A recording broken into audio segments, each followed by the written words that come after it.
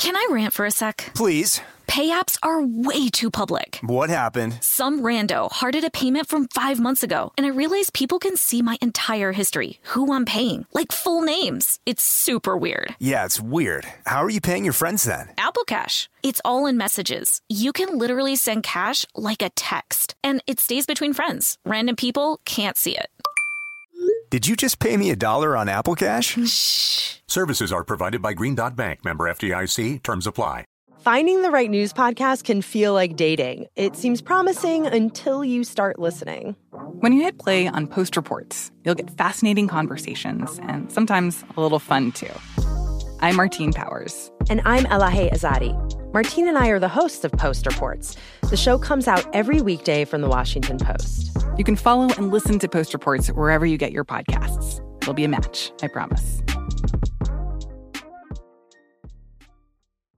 Hey guys, it is Ryan. I'm not sure if you know this about me, but I'm a bit of a fun fanatic when I can. I like to work, but I like fun too. It's a thing. And now the truth is out there. I can tell you about my favorite place to have fun. Chumba Casino. They have hundreds of social casino style games to choose from with new games released each week. You can play for free anytime, anywhere. And each day brings a new chance to collect daily bonuses. So join me in the fun. Sign up now at ChumbaCasino.com. No purchase necessary. VGW. Void where prohibited by law. See terms and conditions. 18+. Xfinity has free premium networks for everyone this month, no matter what kind of entertainment you love. Addicted to true crime? Catch killer cases and more spine-tingling shows on A&E Crime Central. Crave adventure? Explore Asian action movies on Hi-YAH. Searching for something extreme? Check out skating, snowboarding, and more on Fuel TV Plus, the global home of action sports. And find crowd-pleasing bops on iHeartRadio's Hit Nation playlist. There's new free shows and movies to love every week. Say free this week in your Xfinity voice remote. Ridiculous Crime is a production of iHeartRadio. Well, Zarin. Oh, hey. What's up, Elizabeth Dutton? Nothing much. How are you doing today? Oh, man. I've just been sitting here, gazing out at the culture, considering the ridiculousness. Mm-hmm. And, okay, did you know, I was wondering this because, you know, the times. Yeah. And I was like, what vertebrate creature has the smallest brain to body weight ratio? All right. And I was just thinking about that. And it turns out the answer is the bony-eared assfish. What'd you call me? the bony-eared assfish. Now, in case you were wondering, and I know how curious you are about things named assfish. Very. This is a form of eel, it's a cusk eel. And that's it. It's a 3.75 centimeter long little fish. And that's it. That is the smallest brain to body weight. So there you go. Little ridiculousness there for it you. is. I like that. That is ridiculous. You want to know what else is ridiculous? That's what I'm here for. Building your entire career on a false identity. Ooh. That's ridiculous.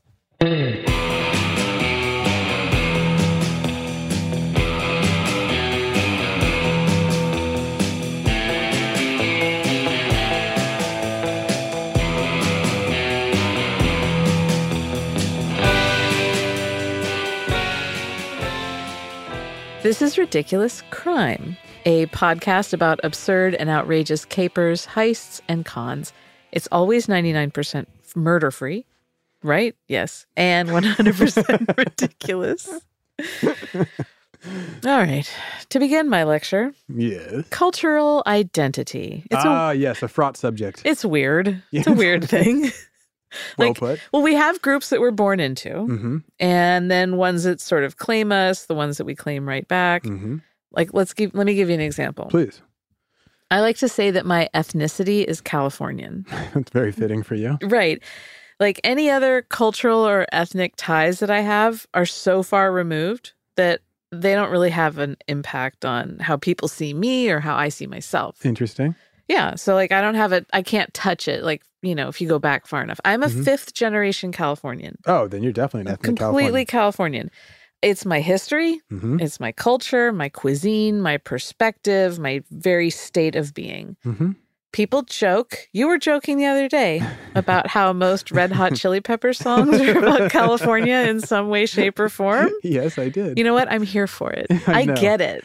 I know you and Anthony Kiedis share a view of California that not the rest of us know about. We don't see the purity of vision you have. Yeah, and I'm sorry. Yeah, no, we're the ones missing out, not you and Anthony Kiedis. Exactly.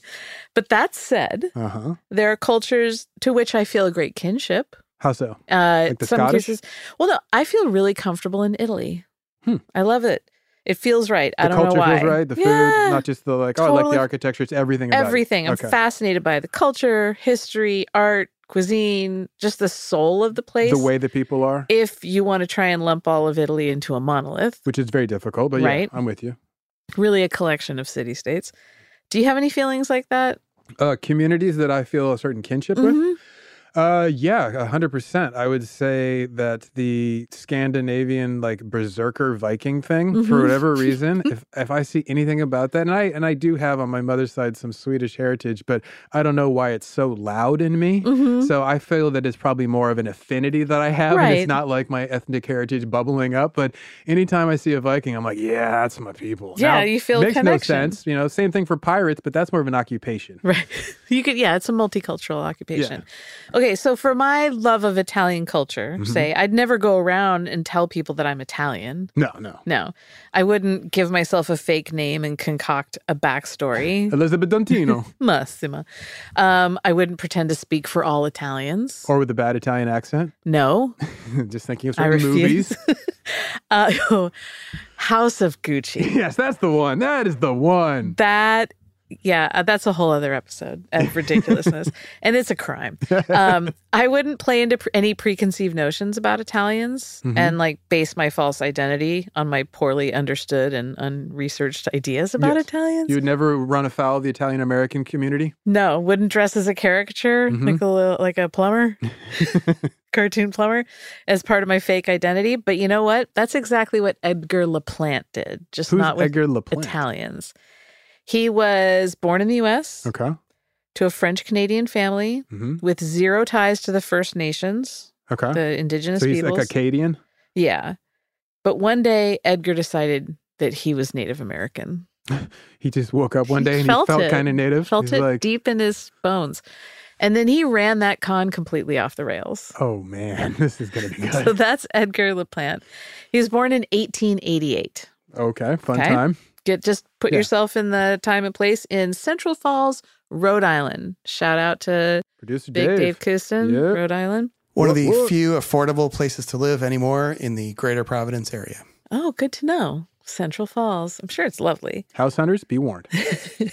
So Edgar, when he was 14 years old, he got caught scamming change from local businesses. And was sent to reform school. Now, I'm sure that he learned all sorts of stuff there. It's a great education, reform school. But he also, he did learn to sing when he was there. You're not using that as euphemistically? La, la, la, la, la, okay, yeah. Not he became a rat. Yeah. You really learned to sing, Johnny. No, he could carry a tune. When he was in his early 20s, he moved to New York. So turn of the century. By 1910, he was working at Coney Island as a ballyhoo man. Oh, word. That's a profession. Saren, Webster's dictionary defines ballyhoo as a noisy, attention-getting demonstration or talk, flamboyant, exaggerated, or sensational promotion or publicity, or excited commotion. Thank you for the Webster defines. When I was teaching college English, there were two ways to make me completely lose it when grading essays. If you started an introductory paragraph with, in today's society. We live in a society. Or if you used Webster's dictionary defines fill in the blank as anywhere in the paper. I had an automatic 10-point deduction on essays if any of those popped up. Students knew it. It wasn't, and they still did it. In today's society. I'd get hot on that one. I wonder what they were thinking when they were typing it. Nothing. This is a winning opening. They were thinking nothing. It's lazy writing. Yeah, lazy-brained. I don't so like this it. ballyhoo, this would be the same as like a barker, right? Yeah. Like the person? Yeah, exactly. Thank you for bringing me back on topic. Hey, I'm here for So Edgar, ballyhoo man, Coney Island, 1910. Coney Island in 1910 is such an incredible place. Oh, yeah. It was the Atlantic City before Atlantic City. Right. Seaside neighborhood in Brooklyn. Amusement parks, attractions, just general entertainment. Sin of all kinds. Oh, yeah. But like cotton candy. Oh, yeah. The attractions. The sin of cotton candy.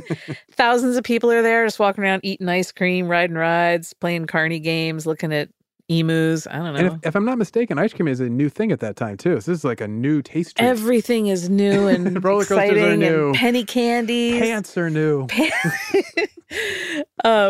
Yeah. So everything's new, exciting, smells great, smells sweet. Yeah. No, it doesn't. So anyway, back to Coney Island. And the Ballyhoo Man.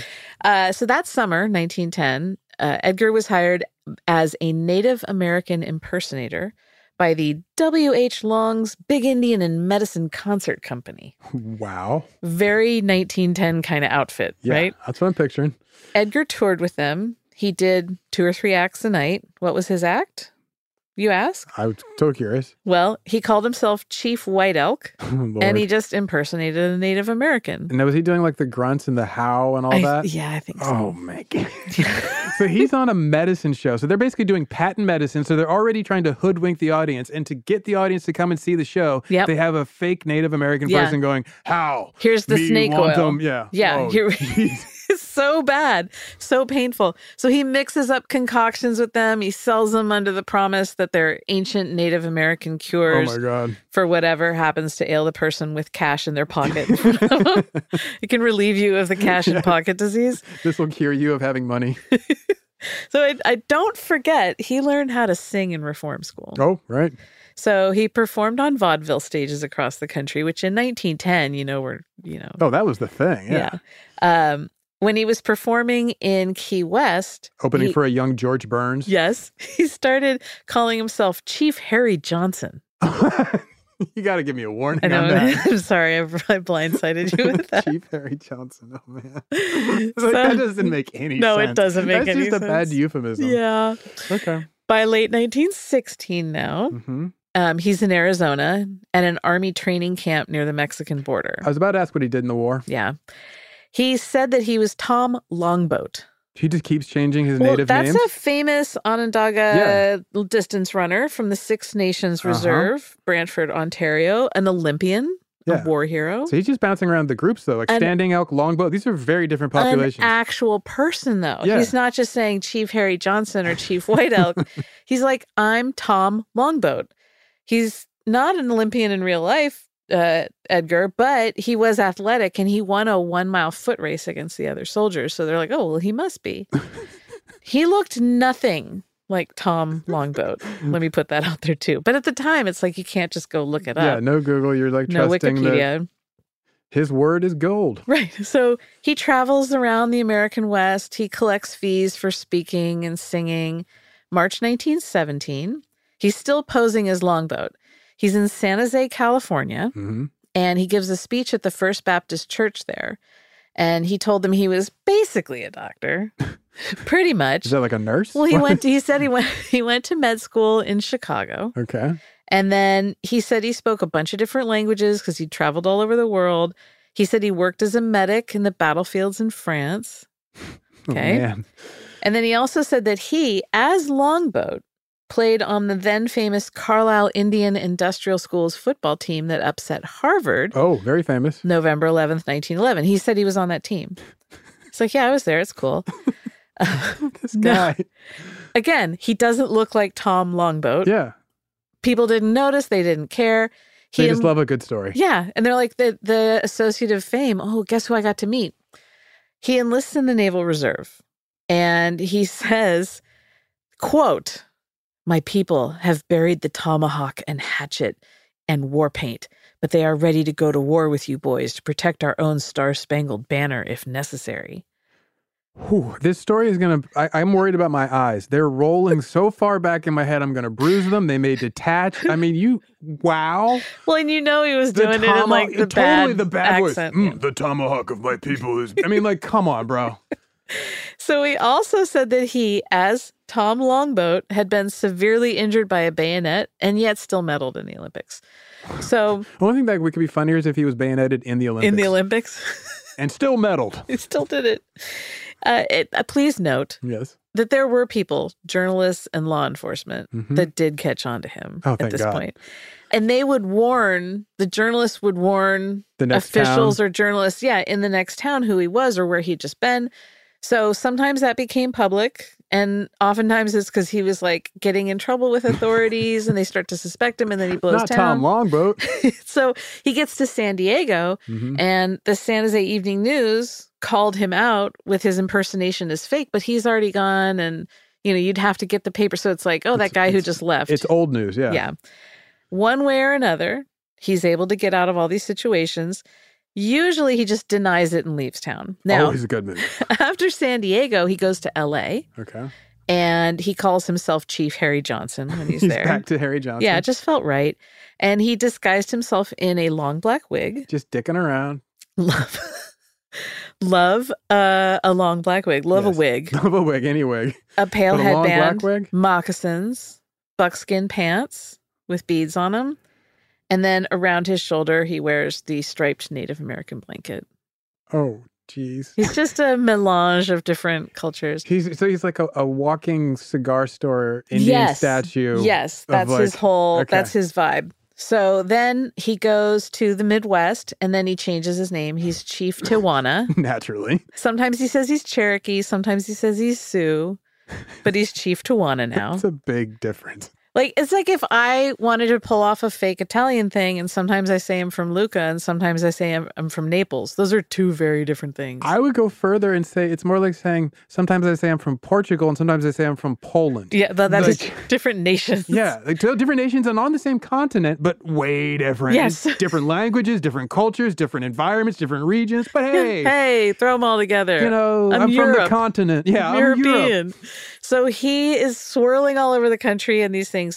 1917, in the summertime, he makes it to New York City. Okay. The Big Apple. Did you know they call it that? I've heard this. Yeah. He goes to the labor employment section because I guess he didn't have a job.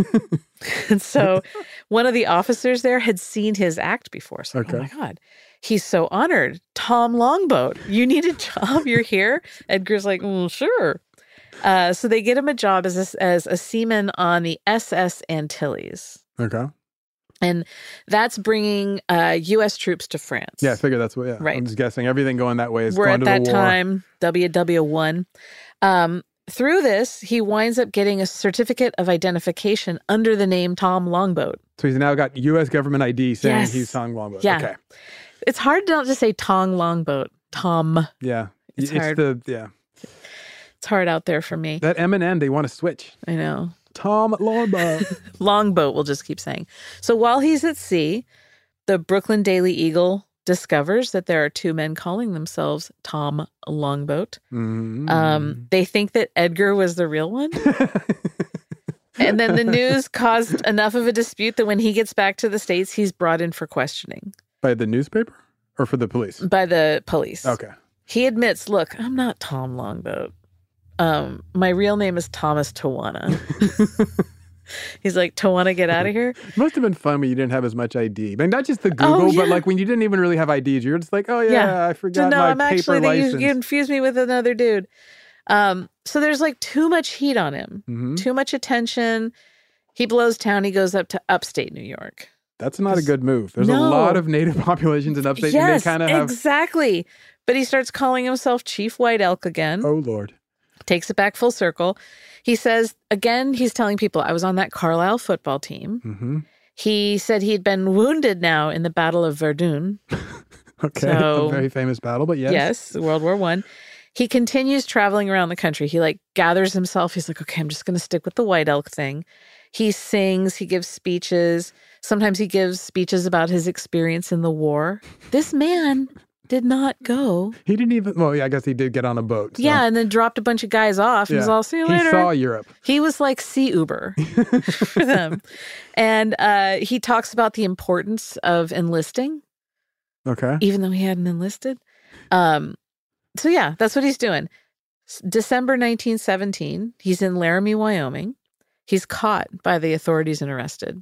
Do we know what he's caught for? Impersonating. Oh, he's caught for being like a fraud. And not just for for defrauding all these people. So a month later, they realize we don't have enough evidence to prosecute him. He's released under the promise to, quote, quit posing as a hero. No more stolen valor for you, pal. Exactly.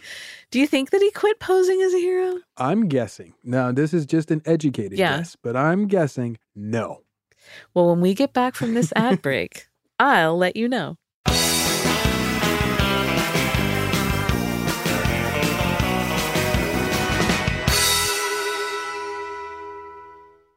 Can I rant for a sec? Please. Pay apps are way too public. What happened? Some rando hearted a payment from 5 months ago, and I realized people can see my entire history, who I'm paying, like full names. It's super weird. Yeah, it's weird. How are you paying your friends then? Apple Cash. It's all in messages. You can literally send cash like a text, and it stays between friends. Random people can't see it.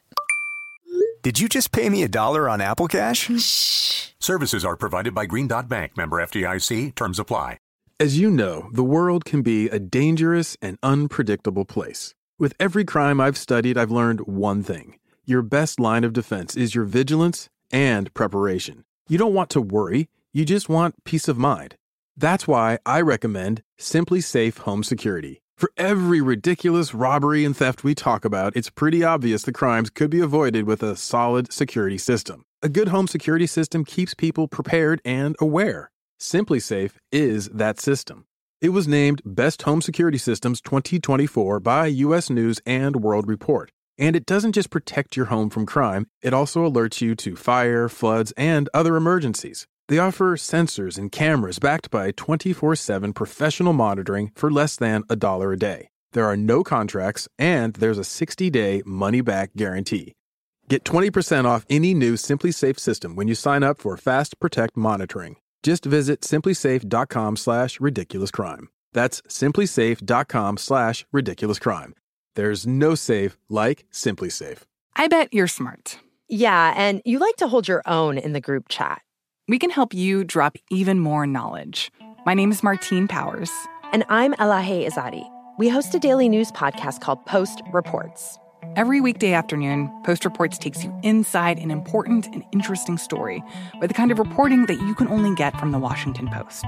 You can listen to Post Reports wherever you get your podcasts. Go find it now and hit follow. Judy was boring. Hello. Then Judy discovered ChumbaCasino.com. It's my little escape. Now Judy's the life of the party. Oh, baby, mama's bringing home the bacon. Whoa, take it easy, Judy. The Chumba life is for everybody. So go to ChumbaCasino.com and play over 100 casino-style games. Join today and play for free for your chance to redeem some serious prizes. ChumbaCasino.com. No purchase necessary. Void where prohibited by law. 18 plus terms and conditions apply. See website for details.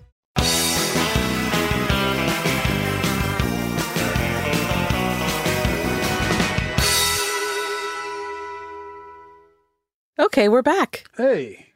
When we went to the break, Edgar Laplante was posing as any variety of Native American, real or imagined. Harry Johnson? Yeah, Chief. Right. Harry Sorry, Johnson. I forgot I left out his appellation. He's sprinkling a fine dusting of stolen valor over the top of it now. Now frosted with stolen valor. I asked you if you thought he would obey the lawmen of Laramie, Wyoming, who told him to quit posing as a hero. And if I remember correctly, I did the math, and let me check my answer. No. You're correct. Yeah! You're correct. Instead, early 1918, he goes to Pueblo, Colorado. Good military town. Yep.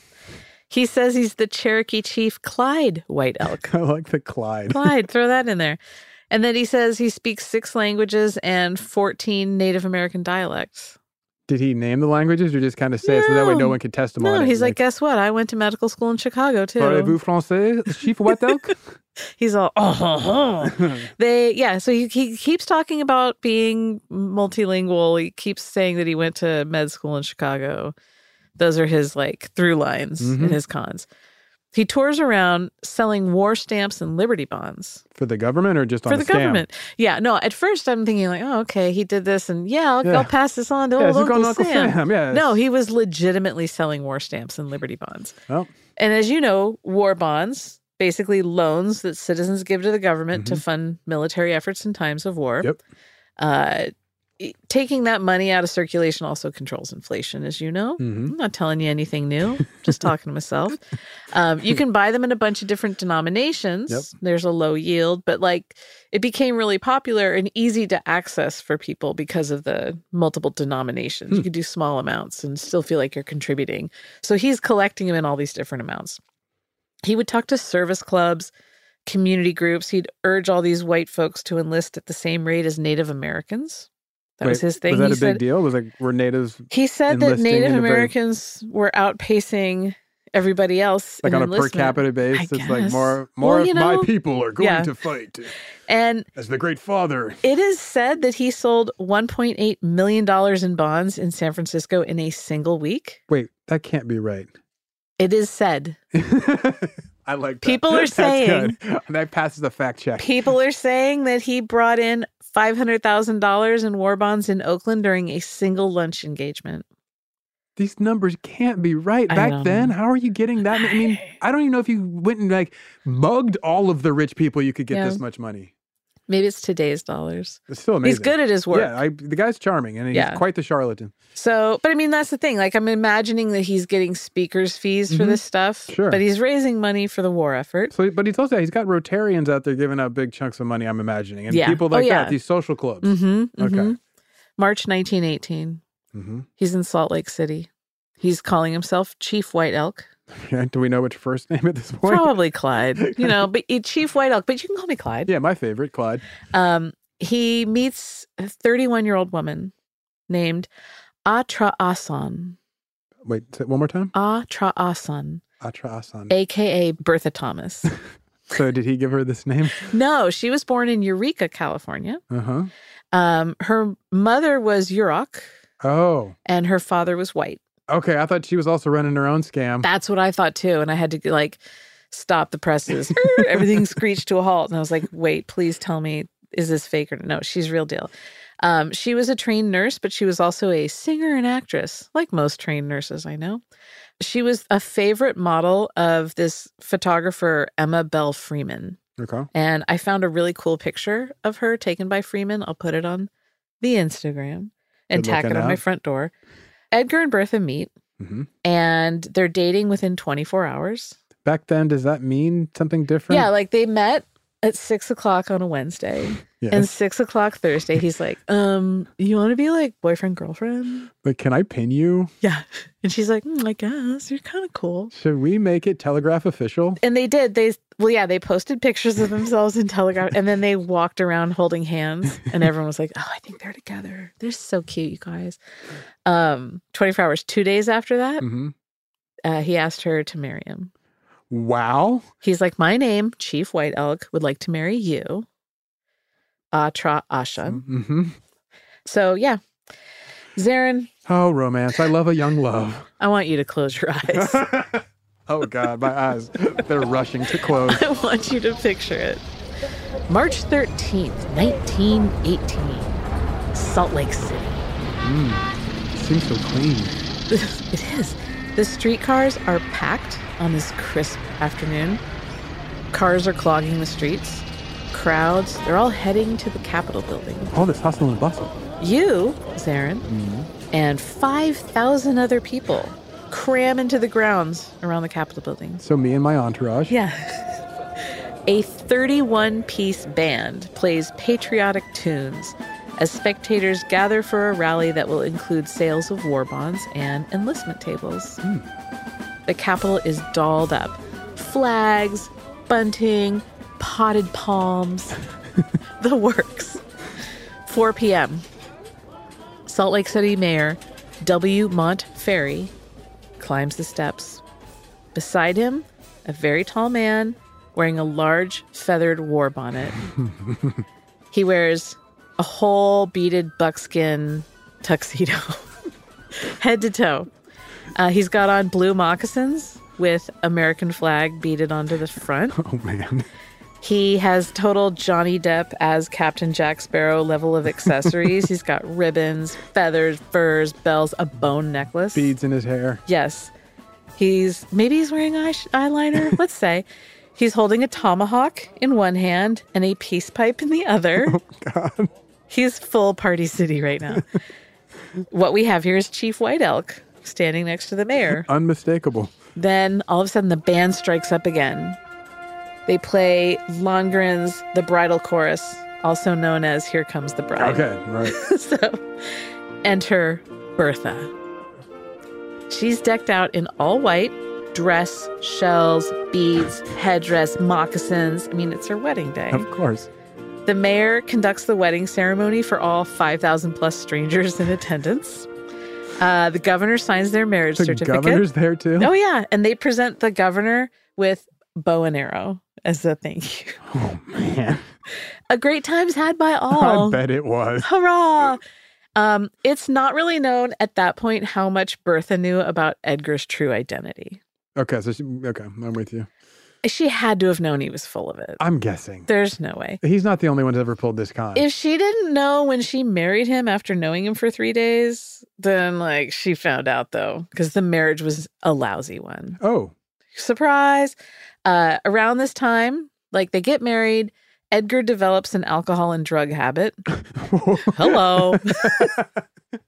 He's doing morphine and cocaine. Wait. Yeah, he's doing coke. Yeah, that's a serious drug problem. Yeah, he had this guy that was a friend of his that supplied it with him, and there were rumors and innuendos about his relationship with that guy, but we're just going to leave that to the side. Okay, so a World War I veteran opium problem kind of thing? All right.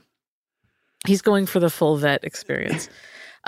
This is obviously tough for Bertha. I'd hope so. Yeah. So he continues to have these close calls with authorities. Summer of 1919. And don't forget, so they got married in 1918. So a year later. I was there. Oh, that's right. 5,000 people. It was a beautiful ceremony. The governor was there. Were the mayor. You moved? I still get choked up when I think about how beautiful it was. Do you need a second? The buckskin he was wearing just felt buttery. So Did you feel real. it? You're I'm in the presence of Chief White Elk. Yeah. Clyde, what's up? I'm pretty much just standing on the pages of history right now. That's beautiful. I'm so happy for you. He's having close calls a year later. He joins a lecture tour of Canada. This time he's calling himself Dr. Tawana, which at this point, Bertha's got to be look, dude, settle on a name. Now I know you're full of it. I don't know what to call you when I want to get your attention at dinner. He says, as Dr. Tawana, he's a survivor of the sinking of the Antilles. He's a Carlisle grad, college football star, Cherokee chief. He's gone back to Cherokee. And he's an Olympic long distance runner. So he's using longboat mythology, but he's saying that he's Dr. Tawana. Edgar and Bertha, they work together on various speaking and entertainment circuits. But by late 1920, the relationship is really strained. Around that time, they also adopted a 15-month-old Native American baby that they named Ethel Lolita White Elk. Was that a dare? What the hell? Kid. Ethel Lolita White Elk? And that's all of that is a lie. I know. Bertha can't cope. She's you're a junkie?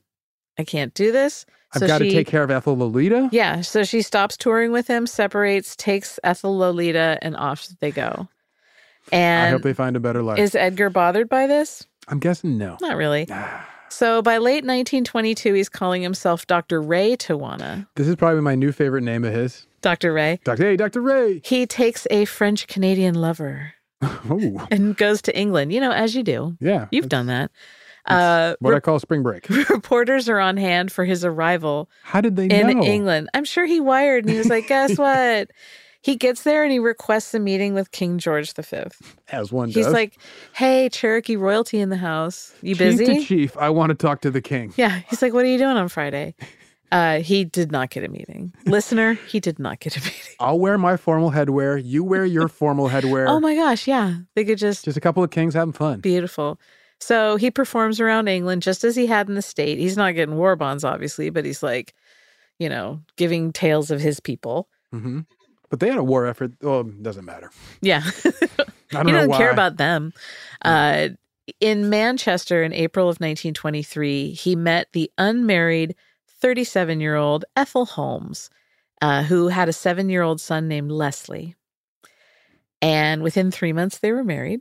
Fast on the job with this one. On their marriage certificate, Ethel called herself a widow, which was not true. Ooh, bigamy?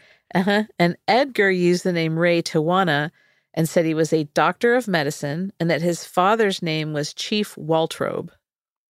Just random pulling out names He's looking around. He sees some a tin of tea. I was thinking of that. Exactly. It's the usual suspects. Kobayashi.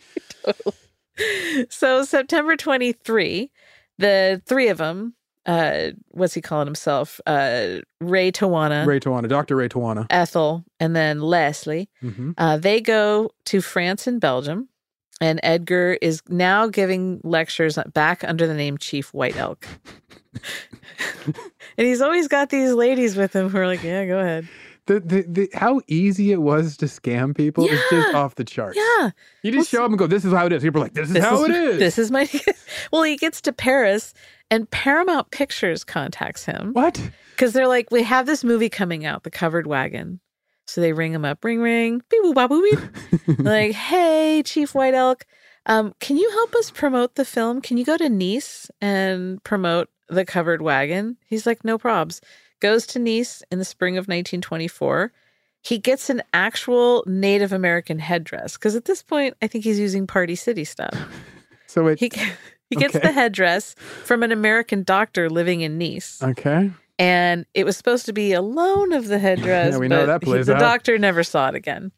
But while he's there, he meets 27-year-old Contessa Antoinette Kevenhuller-Metsch.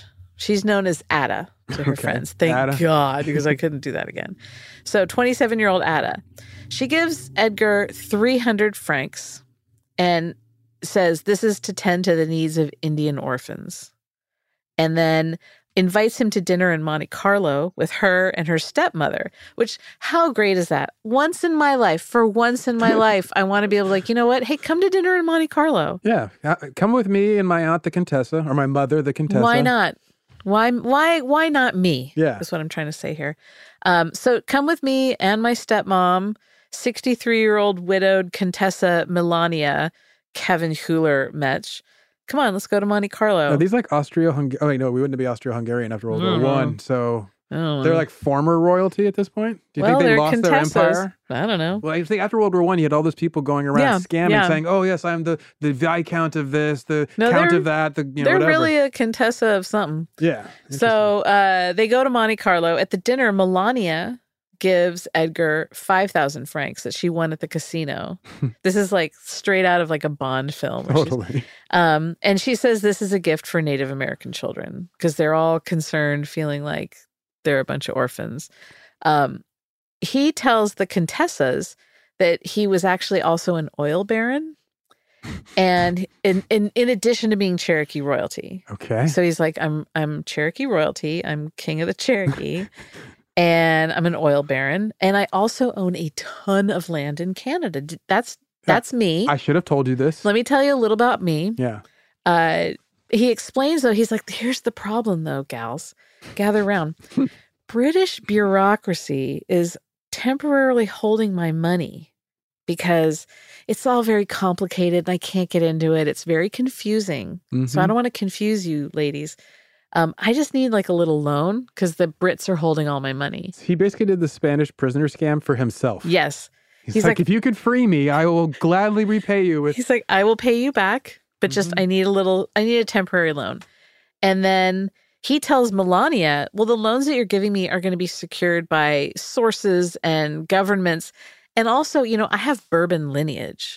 So maybe I should have brought this up too. French royalty. Somehow I'm French royalty and Cherokee royalty. Don't ask. Let's just say kings recognize kings. Thank you. He says, my father, what do you think his dad's name is now? Oh, I don't know. Pierre Blanc Elk? He's getting like less and less creative. And it's more and more like I feel like he's looking around the room. Chief Yellow Robe. He's looking Chief Pretty Lamp, Chief Yellow Robe, Chief Shiny Shoes. He says that when they're saying, well, how is it that you're a Cherokee and a Bourbon French royalty? Well, see, Chief Yellow Robe married my mother, who's the daughter of Prince Ludovic Mario of Bourbon. I don't think it's a real person. Nah, I don't think so either. He himself had owned, Edgar was like, here's how I can tell you I'm legit. I once loaned the Empress of the Austro-Hungarian Empire 1 million lira after she was ousted from her throne. Okay. So that's like when I go around scamming people and be like, you guys, it's totally cool because one time I loaned Bill Gates like $7 million. Yeah, he just needed it because the particulars didn't matter to me. Yeah, but it's very confusing for you. I trust you. Do your thing. I just want to make this easier for you. Don't worry your head about these details. So at this point, his second wife, Ethel, and the stepson, Leslie, they had moved back to Manchester because, like, they're still following him around, but now he's, they know he's scam, and they're like, we're going to go to jail. And she's a scammer, too, because she's lying. Feels on like it. it. Yeah. So Edgar goes back for a little bit to Manchester, like, please, baby. And then, baby, you must forgive me.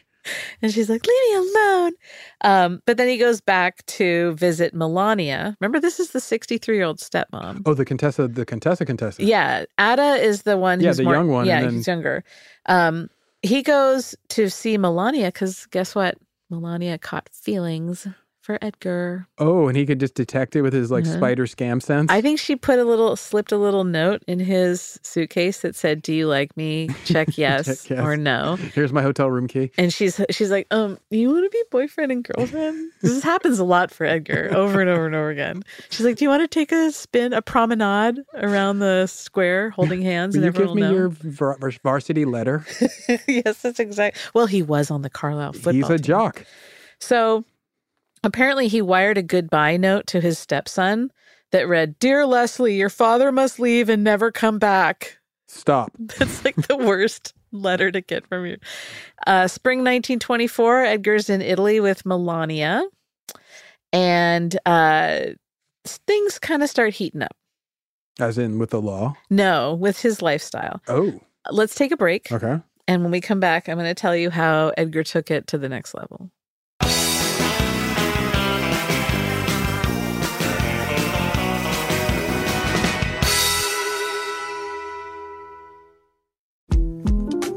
The 2024 presidential campaign features two candidates who are very well known to Americans. And yet, there's complexity at every turn. Criminal trials for one of those candidates. Young voters who are angry. The Campaign Moment podcast from the Washington Post gives you what matters. I'm Aaron Blake, and I'm covering my 10th election cycle. My colleagues and I have insights that you won't find anywhere else. So follow The Campaign Moment right now, wherever you're listening.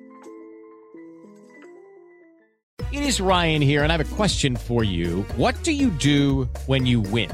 Like, are you a fist pumper, a woohooer, a hand clapper, a high fiver? I kind of like the high five, but if you want to hone in on those winning moves, check out Chumba Casino. At ChumbaCasino.com, choose from hundreds of social casino-style games for your chance to redeem serious cash prizes. There are new game releases weekly, plus free daily bonuses. So don't wait. Start having the most fun ever at ChumbaCasino.com. No purchase necessary. VGW. Void where prohibited by law. See terms and conditions. 18+. Xfinity has free premium networks for everyone this month, no matter what kind of entertainment you love. Addicted to true crime? Catch killer cases and more spine-tingling shows on A&E Crime Central. Crave adventure? Explore Asian action movies on Hi-Ya. Searching for something extreme? Check out skating, snowboarding, and more on Fuel TV Plus, the global home of action sports. And find crowd-pleasing bops on iHeartRadio's Hit Nation playlist. There's new free shows and movies to love every week. Say free this week in your Xfinity voice remote.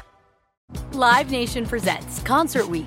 Now through May 14th, get $25 tickets to over 5,000 shows. That's up to 75% off a summer full of your favorite artists like 21 Savage, Alanis Morissette, Cage the Elephant, Celeste Barber, Dierks Bentley, Fade, Hootie and the Blowfish, Janet Jackson, Kids Bop Kids, Meghan Trainor, Peso Pluma, Sarah McLachlan. Get tickets to more than 5,000 summer shows for just $25. Until now through May 14th. Visit LiveNation.com/Concert Week to learn more and plan your summer with Sean Paul, Sum 41, 30 Seconds to Mars, and Two Door Cinema Club.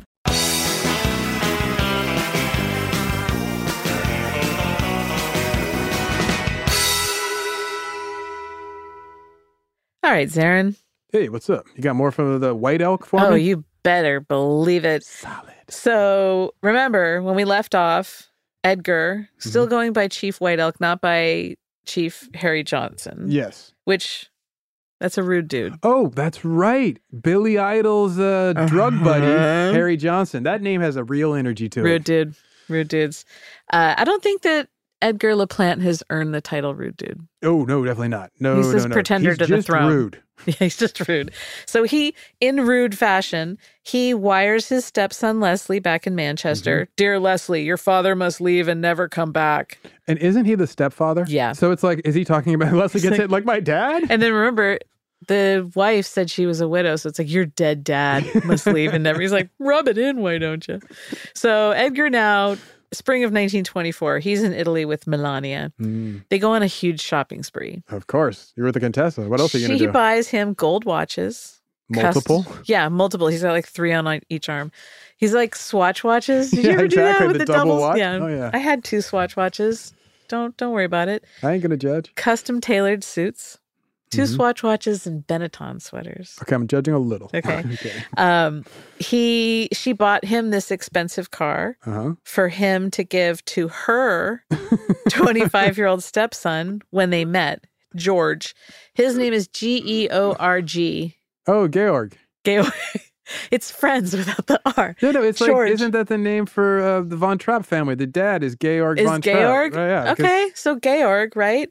I'm going to go with what you're saying. It's a Sound of Music dad. That's all I know. Okay. I think I've seen that movie. Yeah, well, I have a sister. I've seen it long a lot. ago. So Melania has a 25-year-old stepson named Georg, and she's like, Edgar, you're going to love him, but you have to give a present when you meet him. And Edgar's looking around the room. He's like, a yellow robe. She's like, no, he has this like souped up car. So she keeps giving Edgar cash. He comes up with all these excuses of why he needs more. She buys into him. I've got a hole in my pocket. In July of 1924, he goes on a tour of Italy paid for by Melania. Of course. And he's greeted by these huge crowds. What does he do when he meets the crowds? Something racist. No, he made it rain, baby. He handed out cash. Get out. To these people. Is he wearing the headdress and handing out cash? He's like, guess what? Chief White Elk's here and it's time to party. He's making it rain with like Indian orphan money. Yeah, I'm royalty. Take it. And people are, of course, these crowds are being attracted. Like, hell yeah, this guy is handing out money. He's living it up on the Riviera. So he gets like super tan. And so it's really helping the costume game. He's just all greased up and tanned. This guy, Paul Willits, wrote a book called King Khan, The Bizarre Adventures of the Jazz Age's Greatest Imposter. It's the book on this cat. Okay. He wrote, quote, his face had over recent weeks become quite bronzed, which chimed conveniently with his chosen identity. Bolstering this were his current clothes. White suede pants, brightly hued appurtenances, an orange shirt, and a cloak embellished by a thick mink tail. His practice of wearing a feathered headdress, tucking a dagger into his belt, and puffing on a traditional long-stemmed ceremonial pipe in between cigarettes also boosted his credibility. So, too, did his frequent talk of the land he owned. So I'm sorry, can we just stop for 1 second and put this vision in our heads of Captain White Suede Pants going through here? Chain smoking white suede pants. Dagger in the belt. Yeah, he's like puffing on a cigarette, then he takes a little toke. Looking like George Hamilton. So amazing.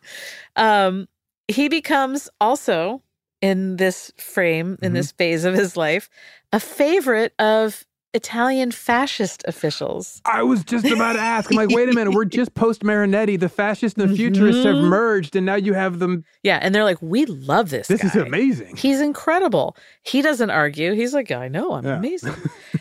In fact, he spreads some of that cash. He tosses cash at them. He donates money to party offices, and he gets the title of honorary corporal in the militia. So he's an honorary fascist. Yes. He's only one of 3 men in Italy to have that title. They give to a fake Native American.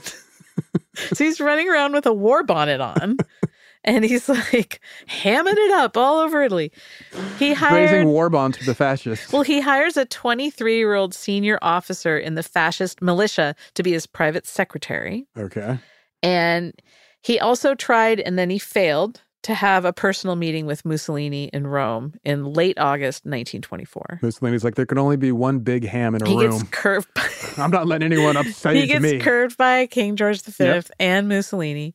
Back in Manchester, Ethel not happy with the current arrangement, so she mails a letter to the Contessa. Both of them. How does she know the Contessa's address? She just mails it to Contessa in Europe? She was there in the beginning of it. Yeah, and it's like Santa Claus. You just write They know Contessa's. how to get it to her. The old one. And then they're like, she draws like a rough sketch of her on the front of the envelope. Like, oh yeah, that's Melania. Yeah, okay, Contessa the Elder. Proves to her, with the documents to prove to her that he doesn't have the money he says he has. Now, how do you do the documents that prove a lack of money? I guess like an empty bank account. statement? Yeah. I mean, I know how I would prove I don't have any money. Like, but here's I don't my know. empty bank. Somehow, though, either Edgar intercepted the letter or she didn't properly address it and just drew a picture. My concern. Yes. Melania never gets the letter. See? Neither does Ada. Melania, in order to finance him, she has to sell family property. What do you mean finance him? Is she sending him money? Melania's still giving Edgar money.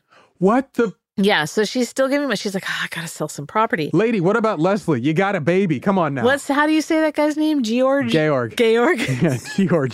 I like that. It's like Geoff. It's like Gorge, but backwards. G, the stepson. He's like suspicious. He's like, okay, now you're selling property for this guy and you keep saying that he'll pay you back. He has connections in Britain. Oh, wait, I mistook it. Melania is selling property. Yes. I thought the wife in Manchester. The wife. I'm like, how is she? She goes to rat him out. The letter doesn't make it. Yeah, and then Melania's selling Melania's property. like still selling property. That's on me. Okay. That's okay. I'm not. I'm very confusing. No, it's all right. So the fail son now is catching on to The fail son's like, hold up. I don't trust this guy. He starts an investigation. So he calls Britain. Beep, boop, bop, boop, beep. He sends a telegraph, but he knows how to address letters. He's like, let's get to the bottom of Chief White Elk. So Georg, I can't say that. He attempts to withdraw 300,000 lira from his family's account. Oh, his own money. Walking around money. Yeah, but his own account. Okay. He finds out the account's empty because of all of Melania's withdrawals. Oh. Mm-hmm. Wow. So Melania convinces Georg that Edgar was good for the loans. Oh, poor Melania. Melania. Now, it's been years. It's been a couple sweet years. Summer child. Edgar feels the heat. Feels the heat. Oh, yeah. He promises to repay the full loan, which is at this point is over 1 million lira. And he says, I'm going to do that by December 28th, 1924. That's 10 weeks from then. Okay. So he gives them a deadline. All right. Yeah. But then he's like, wait, hold on. How about January 25th, 1925? Give me a little bit more time and I'll repay you. And you know what? Plus 6% interest. That's not a small amount. No. Now, it's late November 1924. Mm-hmm. The Italian press and the government finally learn Chief White Elk, not Chief White Elk. They finally catch up. Finally. And they're like, guess what, buddy? You're out of here. They go to kick him out of the country. Oh, the fascists care. They're like, we can't use this. Yeah. This is not to our benefit. Right. Get out. So he gets escorted by Italian police to the Swiss border on December 13th, 1924. And he's then relocated to a hospital in Bellinzona. So wait, relocated like on the way there, he tripped a bunch and they're like, no, oh, he you had got to been put like him... injured somehow. Yeah, I don't know if he mean. tripped and fell on the dagger in his fell belt. on it 7 times. If you're going to take me to the border, I got to go over to that hospital. So according to that book, King Khan, quote, Swiss journalists had not thus far recycled the scathing press coverage of him in Italy, France, and elsewhere. So there was no obvious reason for skepticism. Even the hospital's director, Dr. Emilio Sacchi, bought the line that Edgar was a prominent and very wealthy man who was also a physician. Talk of the prince generated flattering stories in the Swiss newspapers, and a parade of local worthies trooped to the hospital to pay homage to him. These visitors included numerous distinguished women, quite a few of whom seemed keen to bag him as a husband. Less than a week ago, his life had been beset with problems, yet now it was ripe with encouraging possibilities. The con man's chorus. Yeah. So he's just laying in the hospital. Everyone's buying his game again. And then women are like, oh, I'll nurse you back to health. And he's like, oh, thank God, because I got a loan to repay. So Contessa Ada, right? The daughter. She paid the medical bills in Switzerland. And then, but at the same time, she's like, I need to know for myself. I'm going to England and doing my own investigation. Okay. But for whatever reason, she pays the bills. He recovers. And he's like, I'm going to start touring Switzerland. I got to get this show back on the road. Why not? Early January 1925, he's in French-speaking Neuchâtel, Switzerland.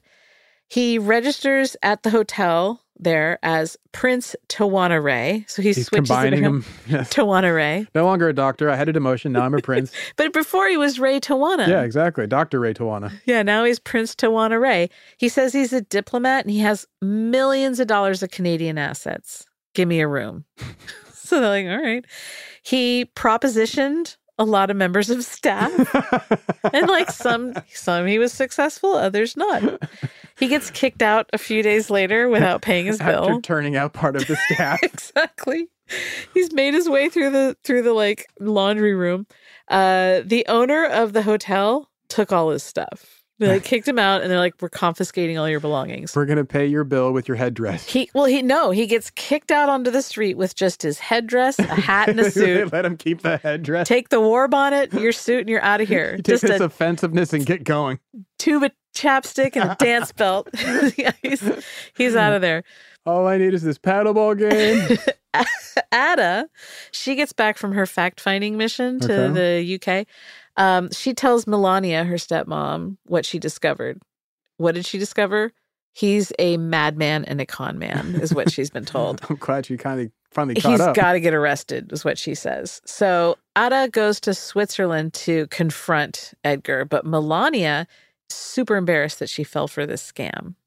And that she's like, please, don't go to the police. So she sends Ada, go, you confront him in person, but I'm not telling the fuzz on this one because it's going to make me look like a fool. So what's she going to do? Throw a drink in his face? Just sit home and cry. No, I mean, like the daughter, when she goes to confront him, like what's she going to do? Like, oh, throw I'm a drink in his wave face. a bony finger in his face? Yeah, wave a bony finger, throw a drink in his face. Yeah. Make a scene, walk out. Okay. Well, but then she's going to go find Edgar, right? He's strung out and broke, cooling out in a hospital, right?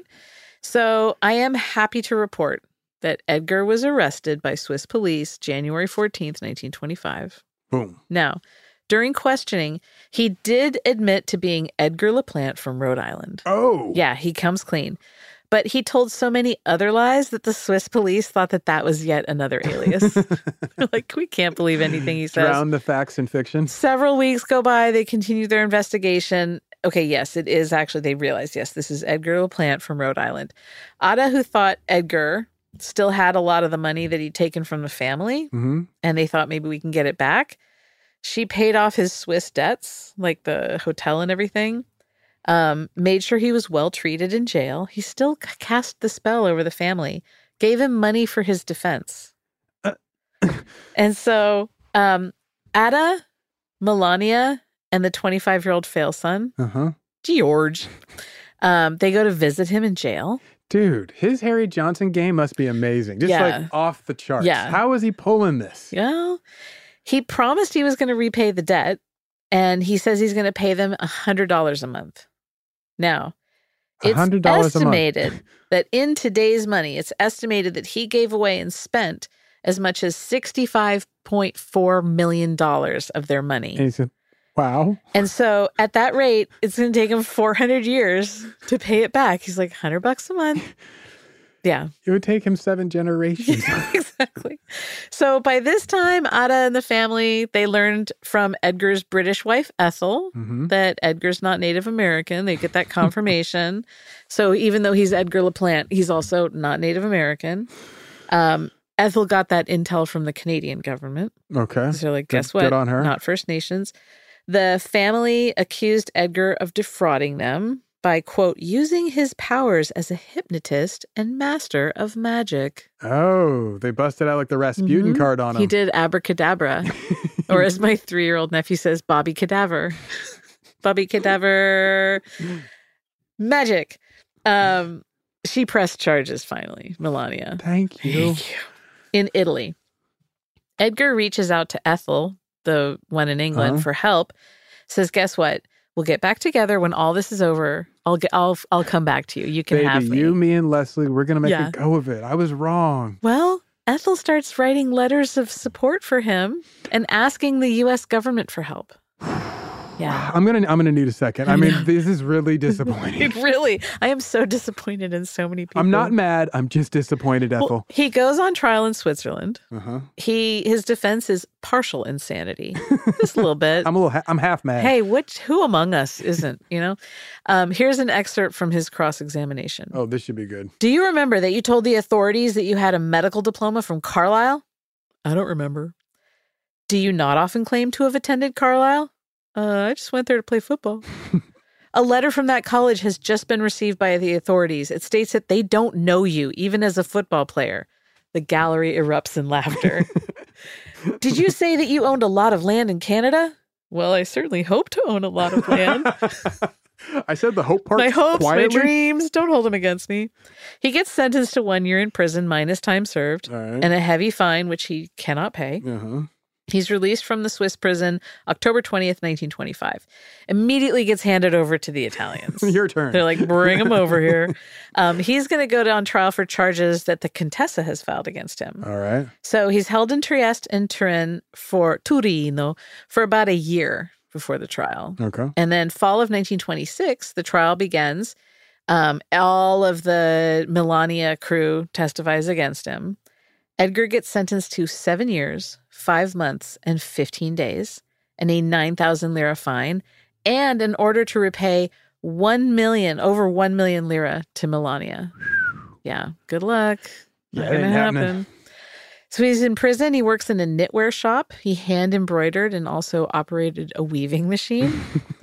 And he had a lot of cash, though, when he's in prison, because how did he have cash in prison? Wealthy female Belgian writer who believed in his cause, his self-proclaimed cause as an Indian rights campaigner. She's sending him money, and he puts half in the commissary, and he puts the other half to have it so that a special lunch is brought into him every day from a local restaurant. He really should have gone into politics. He missed his mark. I mean, and the Belgian writer is like, you know what? When you get out, you can be my chauffeur. Or my secretary, you could be my bodyguard when you get out. Just pick one. My bodyguard. You guard that body. But he says, no, I can't because I don't want. He says, quote, I'm not certain what I want to do with the rest of my life. I'm a footloose and fancy-free Edgar Laplante, baby. I'm just finding myself. Yeah. So he gets transferred to a prison near Rome, and thanks to good behavior, paroled after just 2.5 years of his sentence. He couldn't leave for 2 months, though, until he secured a ticket back to America. We want to know you're leaving. So he's got no money. So the U.S. consulate's like, all right, we got you a job as a mess steward on an American cargo vessel, the SS Executive. It's leaving mid-August 1929. Edgar kisses American soil, September 20th, 1929, Brooklyn, carrying nothing but, quote, a dog-eared copy of the transcript of his Italian trial, some light reading, $15 bills, and a wooden spoon used for the duration of his imprisonment. Wait, wooden spoon? No word on the war bonnet if he's still wearing that. And what did he need the wooden spoon for the duration of his imprisonment? Is this like a poop knife? Like, what is this? He's just, it's for all a sundry thing. Digging out of the cell, eating porridge. With a wooden spoon? Scooping your own eyeball out. The I don't know. only thing that'd be good for is the porridge. Well, everything else, it's like, come on. The only clothes that he was wearing, a gray suit and a pair of tan Oxfords. Mm-hmm. And there were reporters waiting for him when he disembarked. Naturally, because his PR team had the advance work. So he tells the New York Times that he's given up his whole game. And he would, quote, remain plain Edgar Laplante of Pawtucket, Rhode Island. Look, he's even lying where he's from there. And go in for some ordinary job like umbrella fixing. Is that a job? I don't know, but he says that's what, just be an ordinary guy, just your everyday umbrella fixer. He knows nothing about work, so he's like, I could be a ditch digger. He's like, I could be a umbrella fixer. He's just looking around the crowd. He's like yellow-robed umbrella. That guy's got a broken umbrella. I can fix that for a job. He said that during his time with the Contessas, he realized that, I'm not a Native American, but that, quote, as he felt sure anyone with a spark of romance may see, it was hard for him to disavow a tale that meant so much in attention and money. This part, I believe, is honest. That's the first honest statement. It just felt too good. He tells the Brooklyn Daily Eagle that he was part of the Tuscarora tribe and that he got his name Chief White Elk from a PR man and that he was interpreting for the Native Americans acting in a film. His imagination is amazing. He also told the reporter that Ada had thrown money and gifts at him and that the stepson got him arrested because he was jealous. Oh, Georg. And when talking about an Italian jail, he said, quote, all I ever had to eat was thin soup and half-steamed spaghetti. I used to starve myself so that the doctor would order milk and eggs just to get off that diet for a few days. The only person to go to Italy and complain about the food. Chief White Elk. March 1930, he's living in Boston, still trying to make it as Chief White Elk. He's back on the bit. And he's looking for 2 women to accompany him on a touring radio show. Oh, man. Strikes out on that one. Moves to Pawtucket to live with his cousin. So he does, he's not really lying. Now he goes to finally falls Pawtucket. back to family. Yeah. He gets a job as Chief White Elk at a vaudeville venue and then starts touring the Northeast. He again goes back to using the name Chief Tawana, but now he's Chief Louis Tawana. Oh my God. I would love for some Haudenosaunee from like the upstate New York to come down to one of his shows and be like, brother, we just want to talk after the show. Yes. 1932. Now he's in Oregon. And he claimed he was a 65-year-old Native American and former Olympian. He tried to convince locals to give him money so he could get to L.A. where the Summer Olympics were being held. Oh, I didn't know that. Yeah. 1935. So it goes from L.A. to Berlin, 32, 36? That's wild. No, I don't know. Well, we know that 36 is to Berlin because of Hitler, then 32, but in L.A. Wild. 35, back in Pawtucket, working as a church organist. Okay. And amateur umbrella repairman. They say the church is the last refuge of the scoundrels, so I'm not surprised. Late 1937, he's now in Montana, calling himself Dr. Dylan White Elk. What's up, Dylan? Part of an Alaskan delegation traveling to D.C. to, quote, protest illegal Japanese fishing in American territorial waters. Oh, at least a legitimate cause for the time. He's shifting all over the place now. Okay. Not late 38, he gets hospitalized in Flint, Michigan after having a heart attack. Now, August 39, he has another heart attack, this time in Northern California. He tells the hospital staff there that, quote, 4 years previously, he'd led a team of 9 dog sleds through the Alaskan wilderness. He said his objective had been to reach the crashed airplane in which the columnist, broadcaster, and Hollywood star Will Rogers had been flying. What? The Associated Press wire service picked up Edgar's story, providing a conduit into newspapers up and down the West Coast. Everyone loves a good story. Yeah. And later in Oregon, he says he's Dr. E. Warren Laplante. So I got to say, if you want to see the world, either join the military or become a convict. Yes, because these one of the people two are bouncing around. Summer 42. We've come a long way. 1910, we started this journey. What part of the country are we in now? New Orleans. Ah, see? That's what I'm talking about. He has a third heart attack. Oh. And he makes some money for selling fake shares in non-existent oil companies. Solid scam in the 40s. And then he goes to Phoenix, December 43. He's calling himself Dr. White Eagle. He says he's a native of the nearby town of Gila Bend and by implication of the Papago tribe, many of whom lived in the Gila River Indian Reservation. Okay. I just hope that some of them would come into town. Catches pneumonia, bronchitis, dies from a heart attack, January 23rd, 1944. Death certificate lists his name as White Eagle, Doctor, Indian male. Gets it in the very end. Lies to the end. What's your ridiculous takeaway here? Oh, man. If you're going to be a charlatan, go big. Mm-hmm. If you're going to pick an ethnicity, pick one that apparently nobody knows anything about and would never question, because if you can just be native, everyone's like, oh, yeah, you got the headdress, must be native. Right. So I'm going to go do that. I'm going to see if I can get myself, like, I don't know, a couple of them, like Kaiser Wilhelm hats. Yeah. And we'll get the spike on the top. I'm going to tell people that I'm a German royalty, and I'm going to see how far I can take this. Perfect. My takeaway, since you asked. Yeah, I'm sorry about that. He's a bozo. That's my takeaway. Totally. Contessa's bozos. The only non-bozo main characters, Bertha and the adopted daughter. The rest, everyone's a bozo. The end. That's it. I'm done. You can find us online at Ridiculous Crime on both Twitter and Instagram. Bozos, all of them. Got a tip for us about a ridiculous crime you want to hear about? Want to confess to a ridiculous crime? Email us at ridiculouscrime@gmail.com. The world is divided into bozos and rude dudes. Don't let the bozos get you down. Be a rude dude. Tune in next time.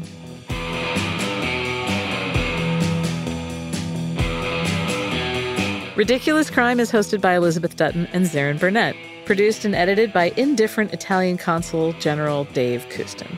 Research is by the savvy and undupable Contessa Marissa Brown. The theme song is by 12-time Olympian Thomas Lee and totally real and not fake medical doctor Travis Dutton.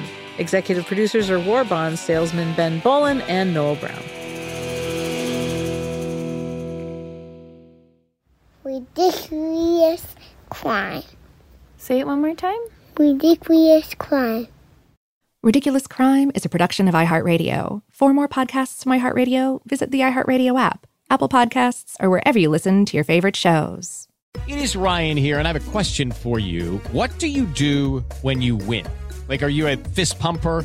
A woohooer, a hand clapper, a high fiver. I kind of like the high five, but if you want to hone in on those winning moves, check out Chumba Casino. At ChumbaCasino.com, choose from hundreds of social casino style games for your chance to redeem serious cash prizes. There are new game releases weekly, plus free daily bonuses. So don't wait. Start having the most fun ever at ChumbaCasino.com. No purchase necessary. VGW Group. Void where prohibited by law. See terms and conditions. 18+. Xfinity has free premium networks for everyone this month, no matter what kind of entertainment you love. Addicted to true crime? Catch killer cases and more spine-tingling shows on A&E Crime Central. Crave adventure? Explore Asian action movies on Hi-Ya. Searching for something extreme? Check out skating, snowboarding, and more on Fuel TV Plus, the global home of action sports. And find crowd-pleasing bops on iHeartRadio's Hit Nation playlist. There's new free shows and movies to love every week. Say free this week in your Xfinity voice remote. Live Nation presents Concert Week. Now through May 14th, get $25 tickets to over 5,000 shows. That's up to 75% off a summer full of your favorite artists like 21 Savage, Alanis Morissette, Cage the Elephant, Celeste Barber, Dierks Bentley, Fade, Hootie and the Blowfish, Janet Jackson, Kids Bop Kids, Meghan Trainor, Peso Pluma, Sarah McLachlan. Get tickets to more than 5,000 summer shows for just $25. On sale now through May 14th. Visit LiveNation.com/Concert Week to learn more and plan your summer with Sean Paul, Sum 41, 30 Seconds to Mars, and Two Door Cinema Club. I'm so excited to tell you JCPenney and country music singer-songwriter Walker Hayes are partnering together on a new limited-time men's collection for the everyday guy. What I love about Walker Hayes is his laid-back nature. He's a family man, and being a country megastar while also having 7 kids, you know he likes to keep his style cool and casual. This new collection is perfect for the guy living the t-shirt life or someone wanting some fresh options that feel just as good. It's easy to wear, affordable styles that celebrate the ultimate family man, along with the quality, durability, and sensibility dads appreciate. Available online Saturday, May 4th at jcp.com and in-store Thursday, May 16th. Just in time for Father's Day. Limited time only. JCPenney, make it count.